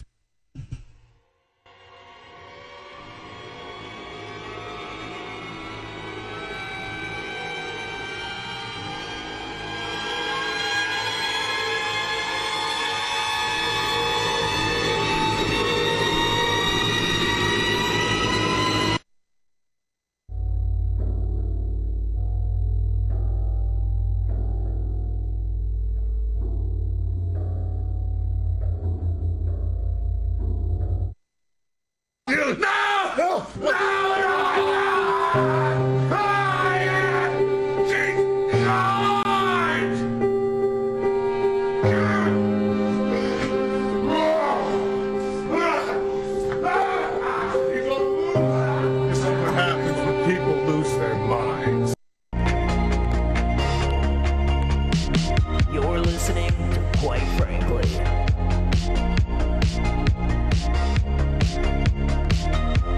Hi, perhaps you recognize me. It's your favorite president. I got back a day ago from Walter Reed Medical Center. I went in, I wasn't feeling so hot, and within a very short period of time, they gave me Regeneron. A short 24 hours later, I was feeling great, and that's what I want for everybody. If you're in the hospital and you're feeling really bad, Regeneron. We have hundreds of thousands of doses that are just about ready. You're going to get better. You're going to get better really fast. Regeneron. Because I feel great. I feel like perfect. I want to get for you what I got. Regeneron. And you'll see some amazing things happen. You're going to get better. You're going to get better fast, just like I did.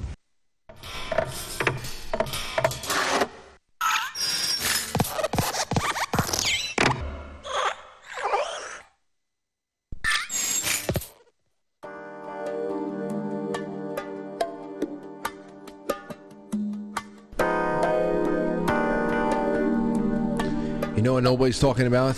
They're pushing around the pushing around COVID and monkeypox and no. When was the last time you heard anybody mention monoclonal antibodies? One of the Regeneron or the other one? There was two main types. I think just Trump did, right?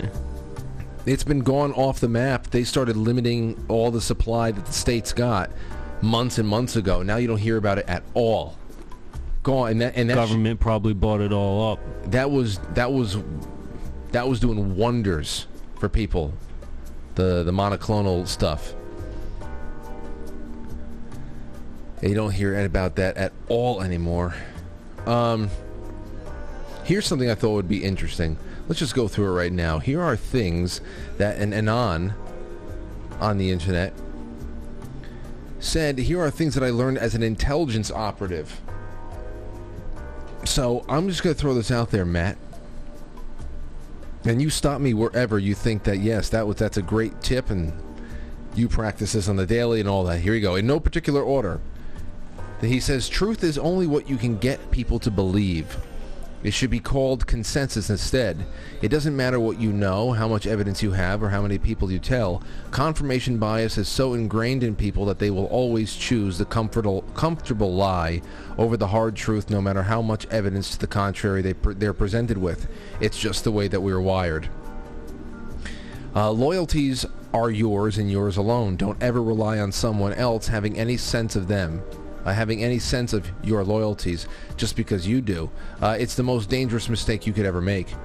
The other thing he says, you're disposable. Right now there are at least 5 people in your life who believe that and have planned accordingly for the event that you're no longer in the picture. Odds are there are 5 more trying to make it happen on their schedule. I don't believe that. Maybe if you work inside intelligence.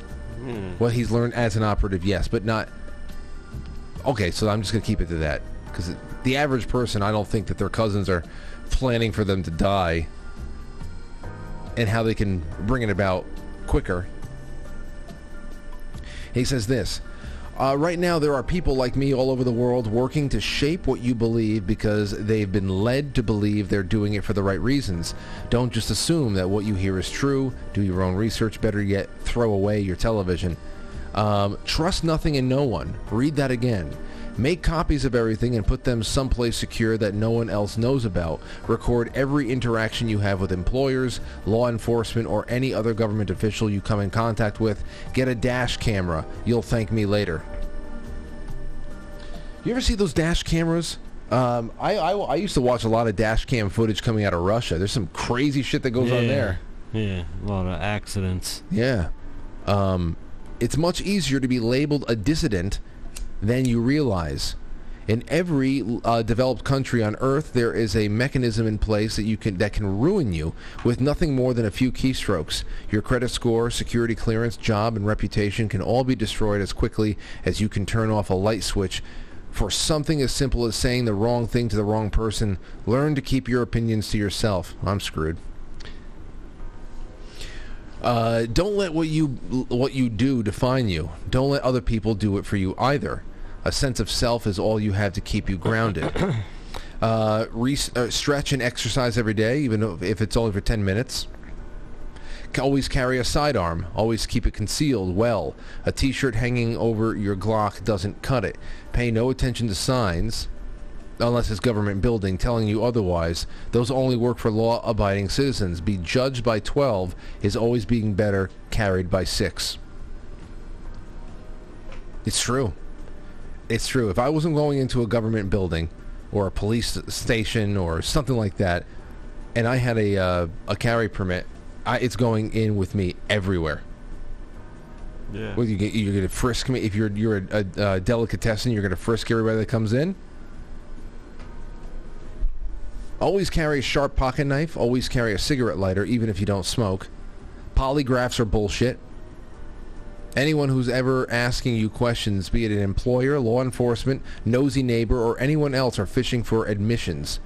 If they had anything solid on you, they wouldn't waste time talking to you.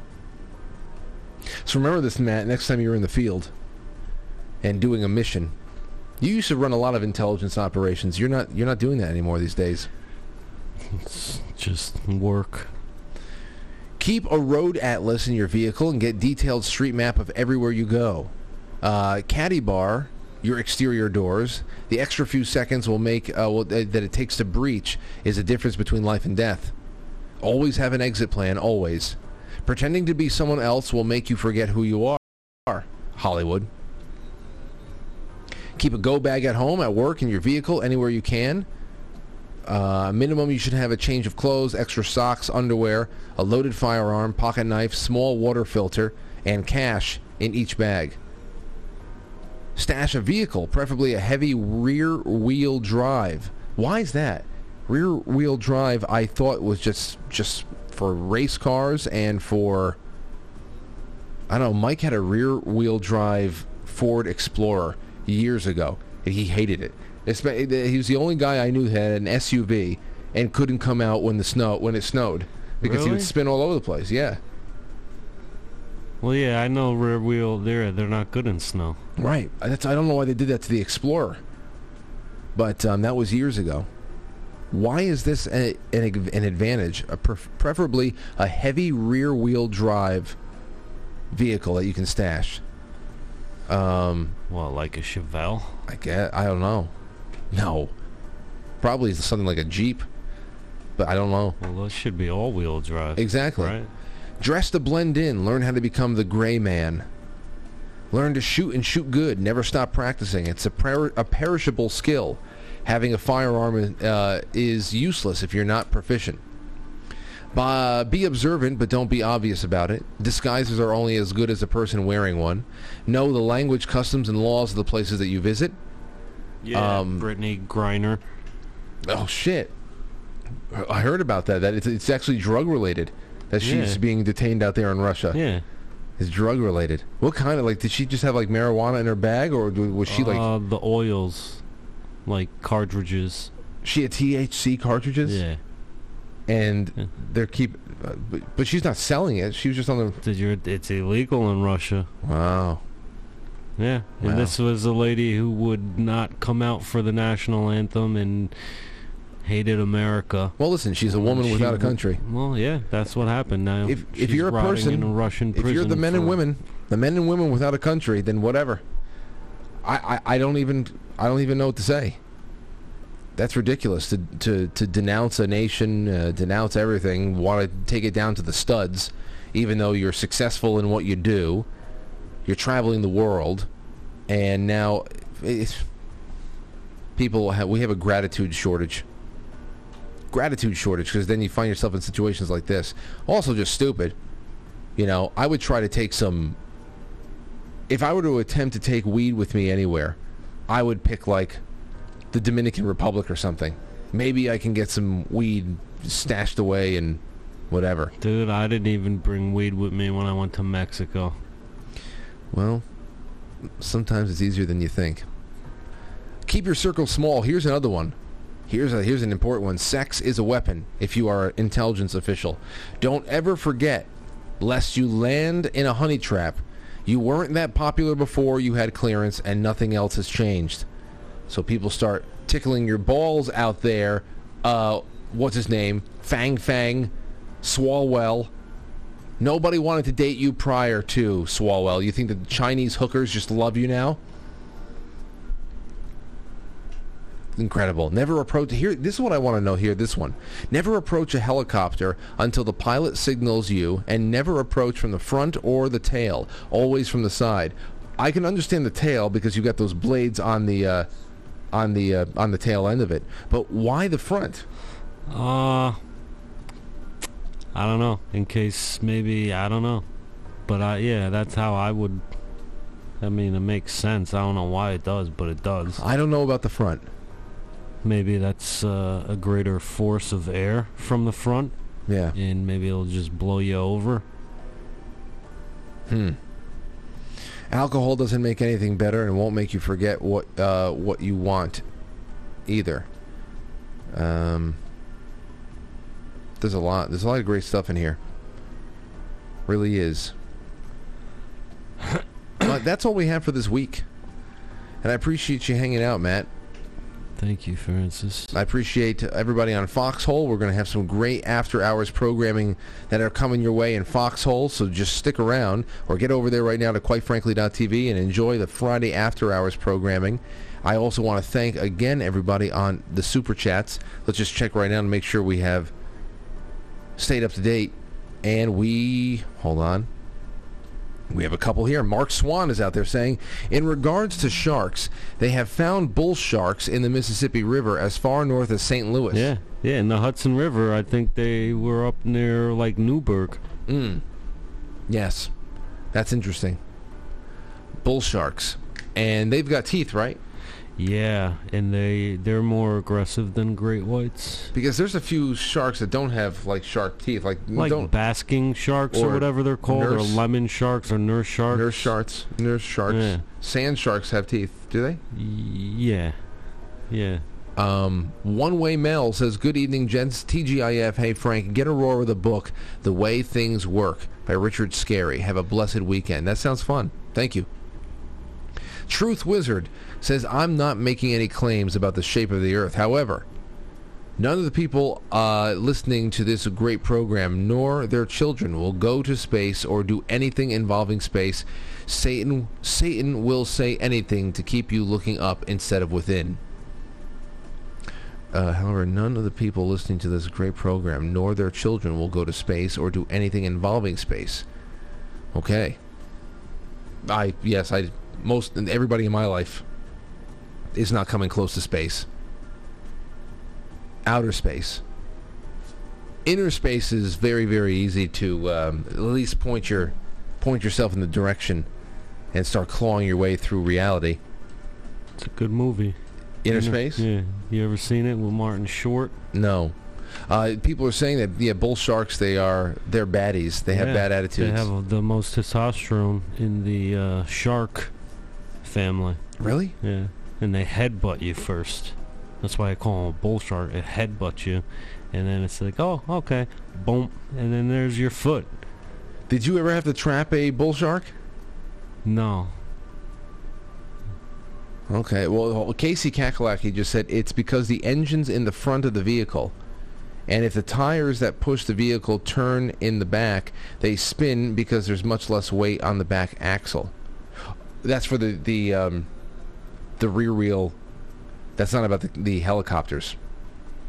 Engine in the front of the vehicle and the tires that push the vehicle turn back. Well, they spin. Okay, gotcha.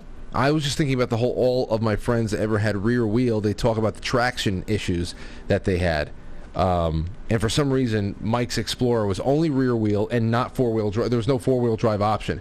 What a shitty car. Yeah, that's what a lot of the muscle cars were, rear-wheel drive, and they would really slip out in the rain, and people would just total Chevelles going 30 miles an hour because the back would spin out. Oh, don't approach a helicopter from the front in case the pilot has to make an emergency takeoff. It tilts forward when it takes off. Blows you over, yeah. No, it blows you over. It cuts your head off. Oh, Vic Morrow. Twilight Zone. Yeah, blows you over.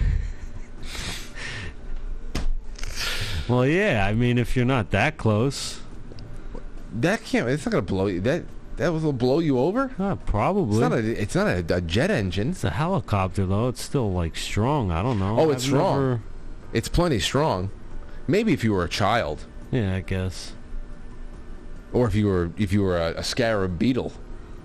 Scarab beetle would fly with the helicopter. Actually, that's how helicopters actually fly. That propeller, it's a myth. There's just a bunch of those beetles underneath it. Exactly. Just pushing it up. Or the blades of the helicopter are made out of beetles. They're probably beetles. Oh, I found, somebody sent me I have to show you this picture of JFK after we get off. I have to show it to you. We'll do that. We'll do more with you guys later. I am going to be with you again on Monday.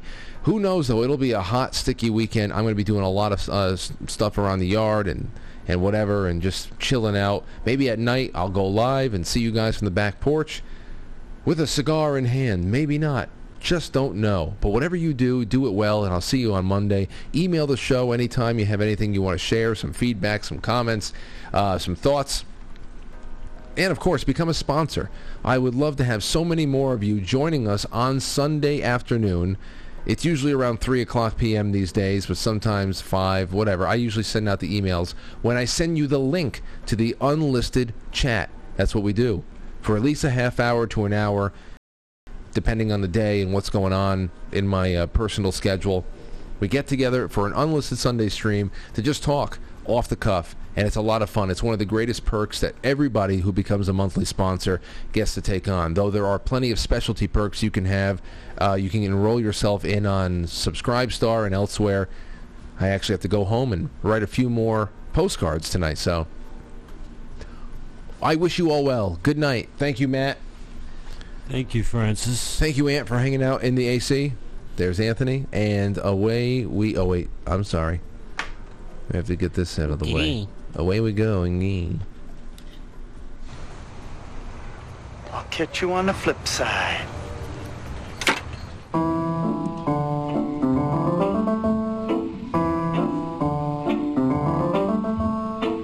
Quite Frankly is filmed before a live studio audience, and now our super chatters, starting with Mark Swan, One Way Mail, Truth Wizard, Stowstube, Albert Frederick, Mr. Smith, Kool-Aid Man, Silky Johnson, Magical Trevor, Albert Frederick, Dave Empire, Gino, Minnesota Cat, Attitude at Altitude, Degenerate Dan and his lovely wife, Shea, happy birthday, and B. Mulaney.